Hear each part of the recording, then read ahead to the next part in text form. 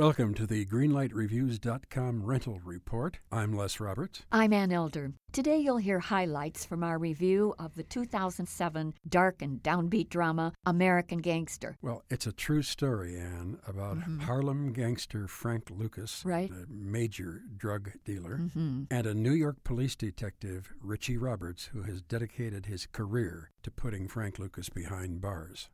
The thing that bothered me about this movie is that Denzel Washington's character, Frank Lucas, was in real life a drug thug. He was not a good guy. And Not at as all. it's portrayed on the screen, he is sanitized, he is glamorized. It's very difficult not to like Denzel Washington. You're right, Ann, and I'll tell you why we were rooting for the Corleone family in The Godfather. It's because of family. Correct. As a result, those films had heart, and American Gangster does not. There is no soul and there is no aorta in this film. For me, American Gangster gets a yellow light because Denzel Washington should have played it with a little more of the juice that he had in Training Day and a lot less of the charm that he displayed in The Preacher's Wife. You're absolutely right. While he was a very charming guy, his charm imbalanced the film. That's right. I couldn't agree with you more. I think it was a good film, Ann. Not a great film. I'm going to give this a very flickering green light. So, a yellow light from Ann Elder, a green light from me for American Gangster.